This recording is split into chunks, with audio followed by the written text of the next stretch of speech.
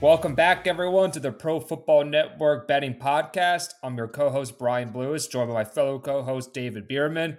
David, we had a lot of points on Thursday Night Football last week in a 41-35 shootout with the Cowboys and the Seahawks. Tonight, I think we'll be lucky to even get like 7 points on offense for both sides. I mean, the total here is just incredibly low. Steelers are giving almost a touchdown at home despite starting Mitch Trubisky. The Patriots have been that bad. Right now, the total on most shops is around 30 and a half, but it's under 30 at 29 and a half, at ESPN. Why don't you give everybody some context as about like how low this total is? Well, first of all, you know me. If you've listened to the podcast or read our columns on pfnbetting.com, you'll know that I pound unders all the time. I like taking low unders and going even lower. And my philosophy there has been always like the books are scared to put lines as low as they should be because people will absolutely crush the overs. If you put them too low, we've only seen 3 totals under 30 dating back to 1986, which is when totals started becoming published and recorded. 3 games in the last 40 some odd years that have gone under 30. All 3 were on the same date, December 26, 1993, which must have been some sort of apocalypse. We all looked at it. There was no snowstorm. I think there was maybe snow in the forecast back then, but the sites were New England for Colts Pats, Chicago for Lions Bears, and Philadelphia for Saints Eagles, all in the mid to upper Northeast, Midwest area. And all the temperatures were extremely cold with heavy winds making the windshield pretty darn cold. They might have expected snow because those are only 3 times in NFL recorded history we have it in the 20s. And because of that, like when you see a total that's 32, 34, everyone's like, well, that's the lowest in 10 years. You can't go under it. Well, yeah, you can. And if anybody's watched the Steelers, Pats, Giants, and Jets play this year, you would know that taking the unders of 32, under 34 have been very, very profitable. I believe I went like 6 straight one time hitting them. Look at what the Jets and Patriots did last week. You know, the Jets scoring 8 points, the Patriots getting shut out. Like, these teams are just not scoring, and they can't put these unders low enough. And to tell you what, Brian, like, I'm going to go under again. I grabbed it at 32 Sunday night the minute it got posted. You mentioned it's down to 30, 30 and a half, 29 and a half in some places. I took the under 32 in the column. I took under 30 and a half. The Patriots have scored 13 total points the last 3 weeks.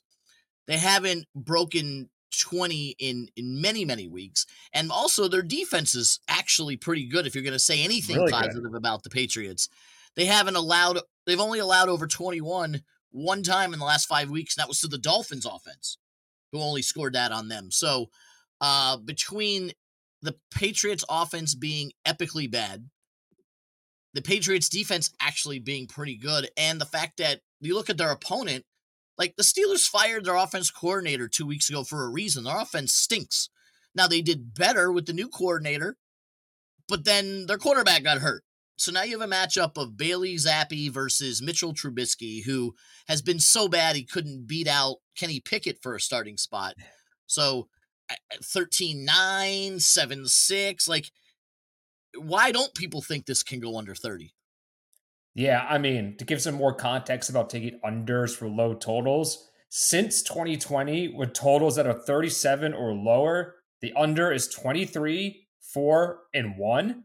And over the last 2 weeks, 3 and 0, which is pretty crazy. And then to even just to reinforce your point, Patriots, Steelers, 2 of the worst offenses in the NFL. The Patriots, probably the worst. You would think as the season goes on, oh, the books will over-adjust on these totals and that the over will have to hit eventually. Yes, but in theory, but really, the under between the 2 of these teams this year is 19-5. At 19-5, you just mentioned, what'd you say the number was? 23, 4, and 1 on totals of 37 or under? Yeah, since 2020. And the funny thing is, and I've been doing this all year, like, I'm not even sweating these. How often are you and me on Sundays or Mondays joking over Slack that the total was 32 and a half and it's 3-0 in the fourth quarter? And it's like, this isn't even a sweat.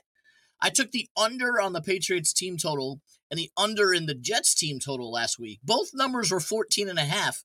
And at no point was it in jeopardy at any point in the game. No, I had the under in that Patriots game. I had the full under in that game. I don't think I watched a second of it. And I was just like, oh, I'm just counting this as a win. Like literally as it kicked off, I just paid it no mind, no stress whatsoever, kind of like your team total bet. So seems pretty obvious what side you're on. I would lean the same way, obviously. If you're betting the over on this game, that might be like the sicko most gross bet of the year, just to root for points in a matchup with Bailey Zappi versus Mitch Trubisky on Thursday Night Football. But we want to give the audience a variety of picks to go with. Our jobs would just be too easy. We just both gave the under. And I have another play I like, which is almost as gross as taking the over. It's taking the Patriots getting 6 points. I mean, For it's. the I guess it's a good bet if you're thinking the game's going to go under 30. Yeah, You have to take the 6 at that point. As gross as it sounds, like I guess the Steelers could win 29-0, but that margin is small. they're not Like, scoring 29. right. I mean, maybe it could be 20-7, but I don't. I mean, yeah, the Steelers are 7-5. They'll probably win the game, but there haven't been many games this season where the Steelers have covered a 7-point spread. As we're talking, they beat the Browns by 4, the Raiders by 5, the Rams by 7, the Titans by 4, the Packers by 4, and the Bengals by 6. So your Pittsburgh Steelers have covered a 6-point spread one time all season, and they won by 7. Yeah. So I know it's the Patriots, but the Patriots, as bad as they've been, like you said, they lost 6-0. The week before they lost 10-7. The week before they lost 10-6. And then it was 20-17. So they've covered 6 in all those games. Yeah, they only didn't cover that number. They only haven't covered by 6 or more, or 6 or less, excuse me, against the Dolphins. And I think the difference between the Dolphins offense and the Steelers offense is going to be even worse. I Yes. guess Trubisky's a downgrade from Pickett. I mean, the difference is night and day. And even during this stretch of these last 3 games, this would shock you. The Patriots have outgained their opponent in each of those 3 games, despite scoring a combined 13 points. And if you look at those offenses they played, Colts, Giants, Chargers, and this is our EPA per play rankings. Chargers 11th, Colts 19th, Giants 31st. So 2 of the 3 offenses are considerably better than the Pittsburgh Steelers offense. So I don't think the Steelers are going to lose. I don't think the Patriots are going to pull off the upset, but getting 6 points just seems like a ton of value here. And they're really just, the books are begging you to take the Patriots because who wants to bet on New England right now? No, and they're probably going to be inundated with Pittsburgh bets. It wouldn't surprise me to find out that by kickoff that the Steelers are getting 80% of the bets because the Patriots are that bad right now. And, we joke about it that Belichick and Kraft are sitting in their laboratory laughing their butts off at everybody as they, unofficially tank because they're really bad. But, I mean, they're bad. They're playing bad. There's nothing you can do about it. Yeah, I'm looking at the splits right now at FanDuel and DraftKings. There's a greater percentage of the tickets on the Steelers at both sports books, but for the handle, slight advantage for the Steelers at FanDuel, but the Patriots are getting more money at DraftKings. So it's still early. You'll still have some more time, but my point really is that you're going to get value. You always get value betting on really bad teams just because nobody wants to bet on them, and that's the odds makers' way of trying to get action onto that side. And that's one reason to play them here. But this is also just like thinking the Steelers are just incredibly overvalued. I mean, Mitch Trubisky should never be giving 6 points against a defense that's held teams to 13 points or whatever it was over the last 3 games. Yeah, and it's going to be one of those Thursday games you it's like a train, like a car crash you can't get away from. You're going to watch because it's going to be punt, interception, fumble, punt, interception, fumble. No, I know. I've heard someone say if you're betting on this game, you need help. I'm going to go the other way. If you're watching this game and you're not a Patriots or Steelers fan and you're not betting on it, you need help.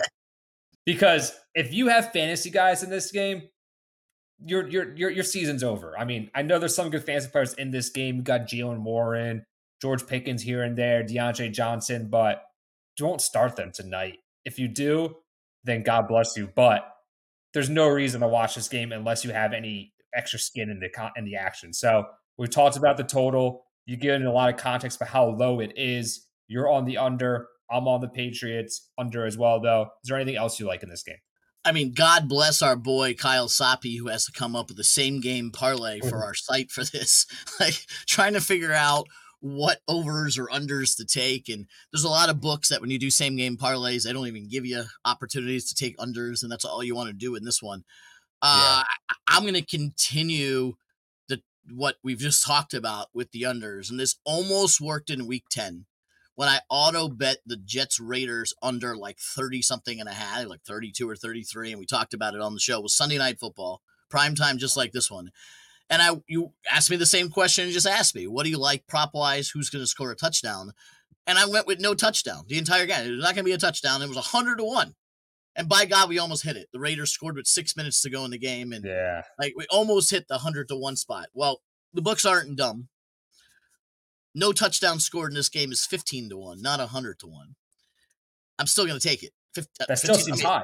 It still seems high. Like, I guess maybe Zeke might score from the 1 yard line if the Patriots cross midfield, and maybe a Trubisky to Pickens or Freiermuth. I guess the safe play for me. There was really no touchdown. 15-1. There you go. Take it to the bank. 15-1. I'll win my $150 on there being no touchdown, and that'll be my payment for watching this on Thursday. Yeah, I'm trying to find the line for total touchdowns in the game. 2.5. I looked it up. 2.5. Damn, I was gonna quiz you on it.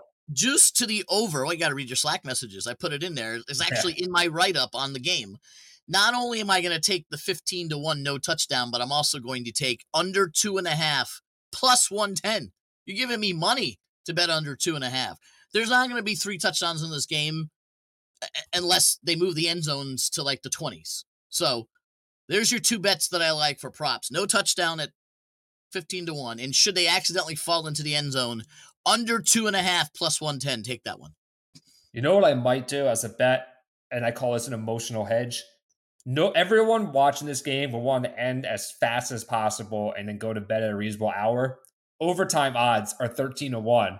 What if it's like 0-0, 6-6, 3-3, like 9-9 going at the end of regulation? It's like, really don't want to watch any more of this game. Oh, I just want a 13-1 ticket on it. That would make me feel a little better. It would, especially the other day where our boy Dallas Robinson jinxed the Monday night game. He went to overtime when he said it was going to be the fastest game of the year. Yeah. And as soon as he said that, and he goes, "Oh, it's a 2-minute warning already in the first half." I'm like, "Oh, overtime."